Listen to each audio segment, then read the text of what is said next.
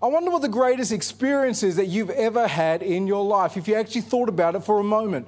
What is some great experiences or the greatest experience that you have actually had? Maybe it was your wedding day. You're standing there at the altar. For Mitch, it was your wedding day. Great. Your wife is just over there, close enough to give you like a little thing on the back of their head. It could be your wedding day. You're just waiting at the altar and you know your life is about to change from that point. Maybe for some of us, it was actually like the day or the time where we actually held our first child for the very first time. I still remember that. The very first time holding Kayla in my arms and thinking to myself, this is actually real. What? I shouldn't be a dad. Like, who in the world would give me a little baby? But, we figure it out.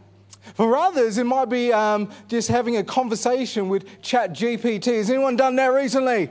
That's one of those odd experiences where you can actually hold a conversation with Chat. Does anyone not know what ChatGPT is? Where have you been?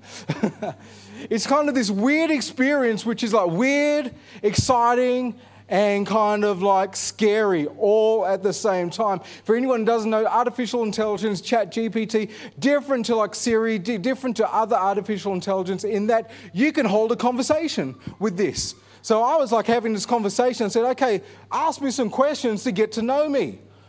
And it actually did. It's like freaking me out. I've got this conversation with like artificial intelligence. That's a bit of an odd experience. Well, this week I obviously spent a bit of time thinking about that question. What is the greatest experience that I've actually had? And I was actually very surprised with my answer because the greatest experience I've ever had has actually happened many times in different situations. It's the experience of being welcome.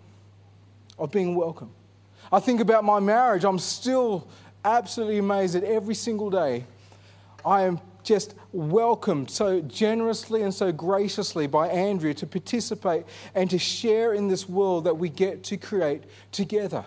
I'm welcomed into this life that we get to create something that has never existed ever before. I wonder if you've ever, this is not a marriage series, but I wonder if you've ever thought about that with your marriage. Your marriage has never existed before. It is unique. It is yours.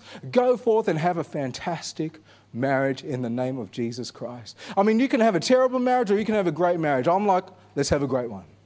But if you thought about that, I'm amazed by that.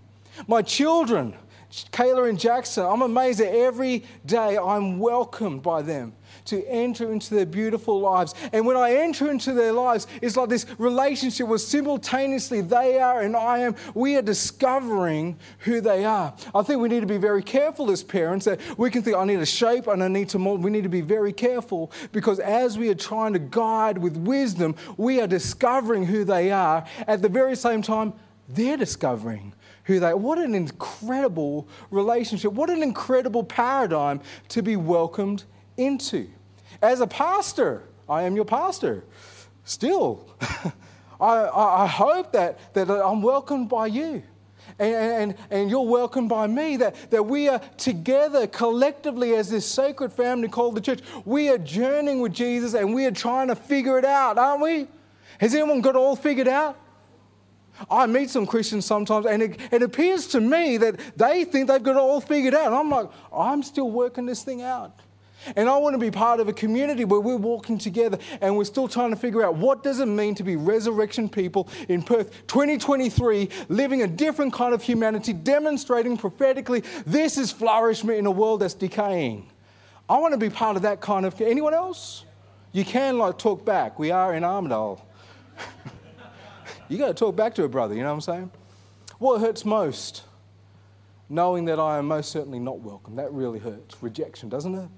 Especially if at one time welcome was offered to you.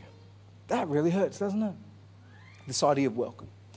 Well, over the last couple of weeks, we've been using a couple of key thoughts that I want to use to actually frame 2023 for us, to actually, once again, try to figure out how we're going to be faithful in living this resurrection life.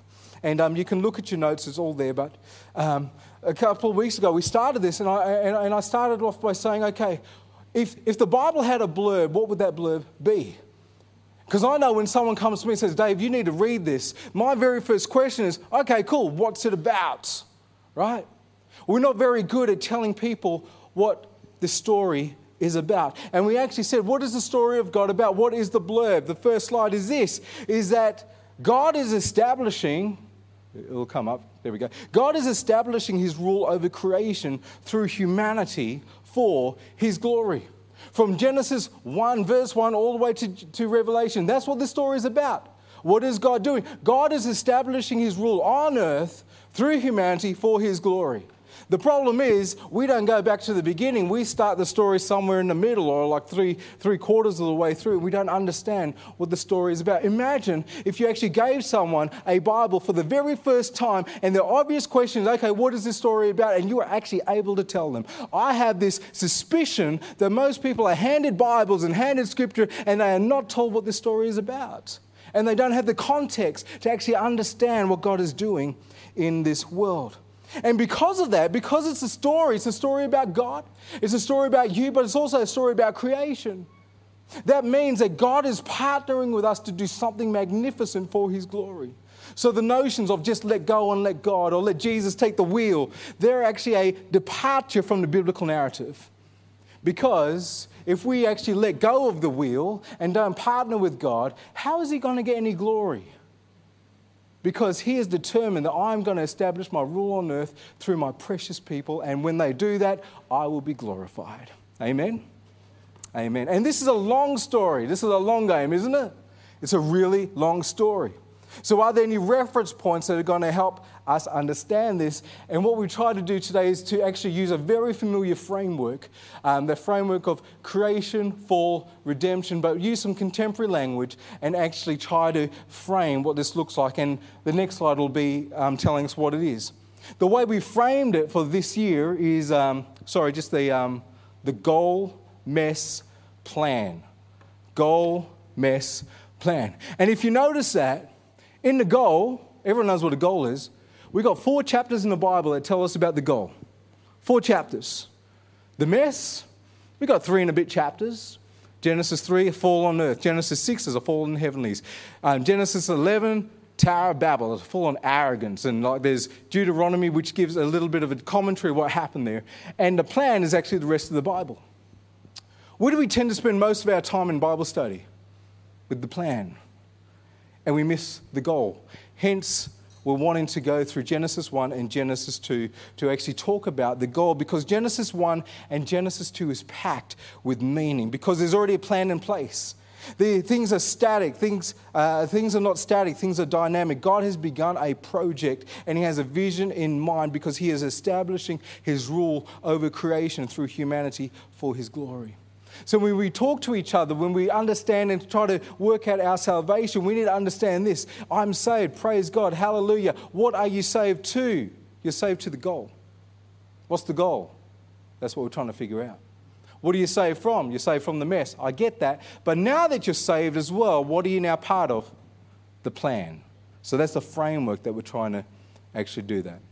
So last week we talked about part of this goal from Genesis 1, verse 1 and 2. And we talked about this idea of chaos or order that brings flourishment. From the very first sentence of the Bible, it tells us about chaos and God moving in chaos in order to bring order so that humanity can flourish. And the question from last week was, what are you part of? What are you an agent of in your marriage, in your life, in your workplace? What is that like next step you're about to take, that next action you're about to do? Is that about to bring about chaos?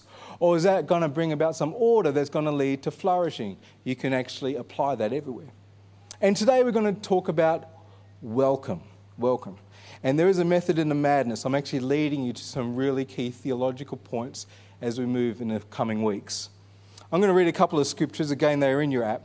And I just want us to pay attention to it. You can even just listen to it in your hearing. Genesis 1, verse 20 to 21. And God said, let the water teem. Everyone say teem. Teem with living creatures, and let birds fly over the earth across the vault of the sky. So God created the great creatures of the sea and every living thing with which water teems and moves about in it, according to their own kind, and every winged bird according to its own kind. And God saw it was good. Verse 24 to 25, and God said, let the land produce living creatures according to their kinds, the livestock, the creatures that move along the ground, and the wild animals, each according to its kind. And it was so. God made the wild animals according to their kind, the livestock according to its kind, and the creatures that move along the ground according to their kind. And God said that it was good. Verse 26. And then God said, let us make mankind in our image, in our likeness, so they may rule over the fish of the sea, the birds in the sky, over the livestock and of the wild animals, and over the creatures that move along the ground. And lastly, verse 31, God saw that all he had made, and it was very good. And there was the evening and there was the morning, the sixth day. Mentioned last week that this creative narrative from Genesis, this is not data to be held and then weaponized in a pursuit of actually combating the perceived ills of our day. This is actually epic poetry, which is supposed to spark our imagination, enlarge our vistas, so we can actually see things that we haven't previously seen before. And we can actually see that even in the English, as you look at the repetition, as you look at the rhythm, as you look at the structure of it. So as we go through this, we want to pay attention to some of the key words and some of the things that we have read. When God talks about his creation, he says something pretty significant. He says, it's good, it's good, it's good, it's good, it's good, it's good. And on the seventh time, funnily enough, that's 7, we're talking poetry here, it's very good. He's looking at his creation. It's good, it's good, it's good, it's good, it's good. Collectively, this is very good. Really, really good. Really good. Genesis opens with a good creation. A good creation of a loving God who welcomes into existence a world of creatures who are different to himself. That's a really cool little detail. He welcomes creatures who are so different. The idea of otherness is celebrated, it is welcomed, and it's rejoiced over. Think about it. There are like seas. There aren't just fish in the seas, they are teeming. There aren't just animals, there are swarms. This abundance, this flourishing, and it's good, it's good, it's good, it's very good. There's rejoicing, there's celebration, there's looking and saying, man, look what I just did. That looks very good. Really, really good. And this detail is actually really important, especially in a couple of weeks, we're going to start talking about this cultural mandate, Genesis 1 verse 28, when there are these words that are used about ruling and reigning and dominion. So understanding this concept of welcome, which is actually right there from the beginning, is going to be very important when we actually go and actually talk about humanity's made in the image of God. We're given this cultural mandate to rule and to reign. What does that mean? Because we are imaging God. So we need to look at God as how he rules, how he reigns, because the way we see him do it is the way we should do it. It's a very, very important thing. The problem, of course, is that particular verse, and we'll go into it in a bit, that particular verse is very contentious. It has a lot of baggage. Verse 28, God blessed them and said, be fruitful and increase in number, fill the earth and subdue it, rule over the fish of the sea, the birds in the sky, and every living creature that moves on the ground. The reason why this command is contentious is because throughout church history, we seem to have separated that command from what we see of our gracious God in the story.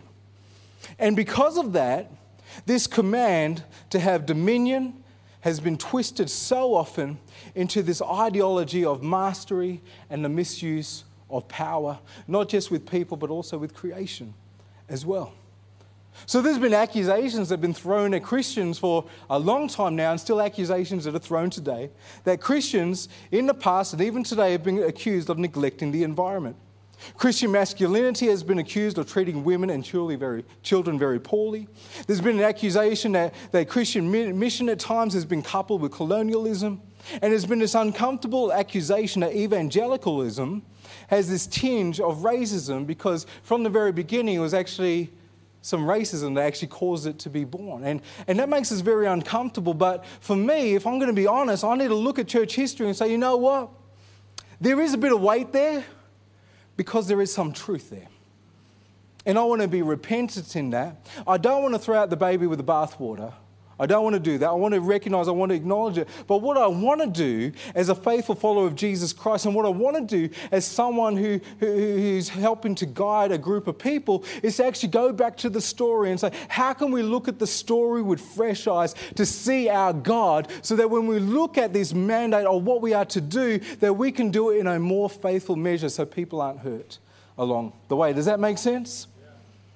A theologian, Daniel L. Migliore, paraphrases God's command like this, and this makes complete sense in the context and in the way that Genesis 1 and 2 is actually put forward. He paraphrases it and says this: speaking of humanity, let your faithful ordering of the world image the way in which the gracious God exercises dominion.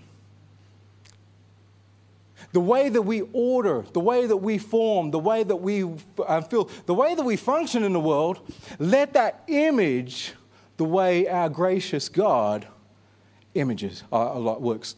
And that is the appropriate way to look at that word image. In the ancient Near East, an image was a reflection of that deity.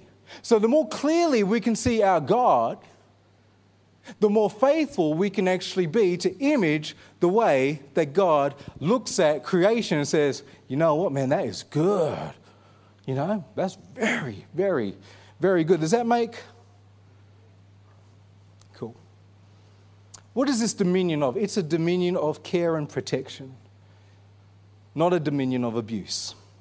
It's a summons to wise guardianship rather than selfish indulgence. It's a call to leadership within the commonwealth of creatures rather than a license for exploitation. We are entrusted with care and protection of creatures because God is establishing his rule over creation through humanity for his glory. See how that makes sense? That's why. And what helps us see in seeing this in creation is that God welcomes creatures who are other to himself, and he sees it as good. And collectively, he sees it as very good, very good. Okay, so how does this information shape who I am, who you are, as people who are reclaimed by God, empowered by the Holy Spirit, in order that we can live in our original vocation as image bearers of God right here, right now? Here's the one thought. How welcoming am I to the other? How welcoming? How welcoming am I to creatures that are other to me? How welcoming am I to humans who are other? That's hard. Does anyone find that one hard? You know, birds of a feather do flock together, right? You know, love it. Love hanging out with people who are the same, think the same. But what about people who are different? Man, that's not so easy. But that's the question. If I make the confession, as is the first line in the Apostles' Creed, I believe in God, the Father Almighty, creator of heaven and earth. That confession actually says that this free, transcendent God is generous and welcoming. And because that's my God, the question is, I want to image my God. Am I generous? Am I welcoming?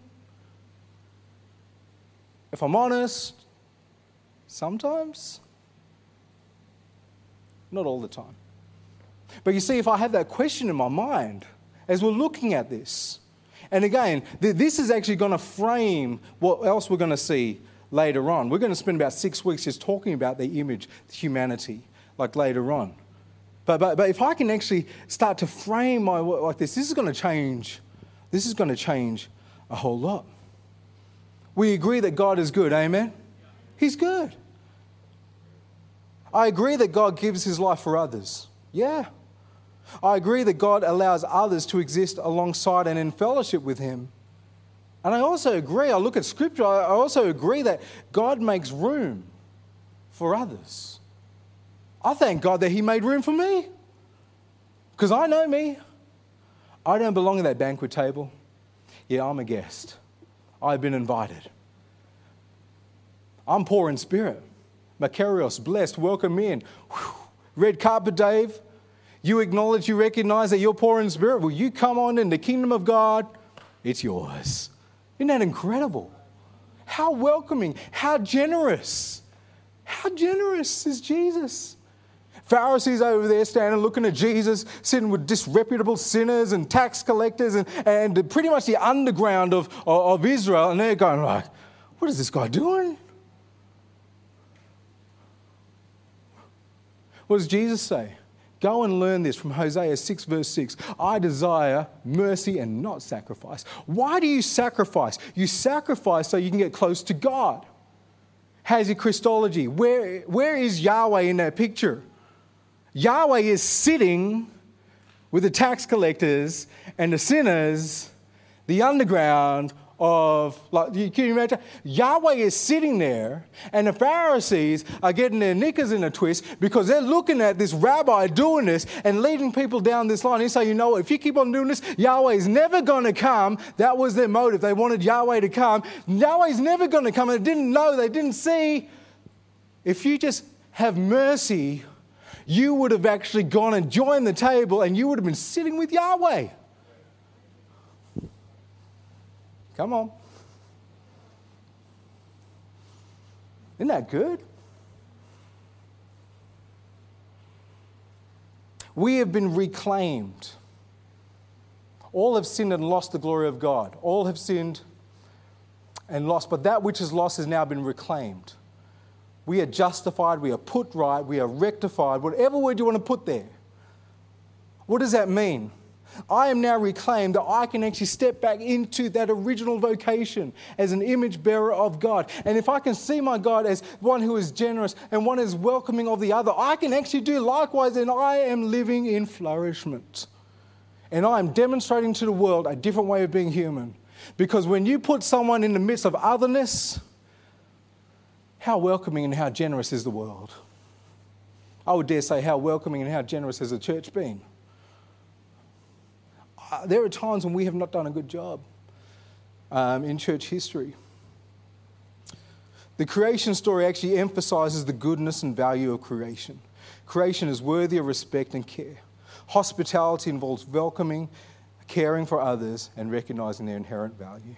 And Scripture presents non-human creatures as the inseparable companions of humanity in creation, reconciliation, and redemption. And we find this throughout the New Testament, Colossians 1, verse 19 to 20. For God was pleased to have all the fullness dwell in him, that being Christ, and through him to reconcile all things, whether things on earth or things in heaven, to make peace through his blood shed on the cross. How welcoming am I of the other? I've run out of time.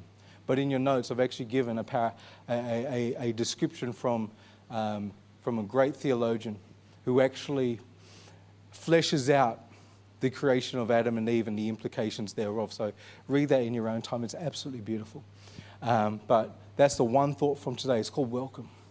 How welcoming and how generous are we of the other?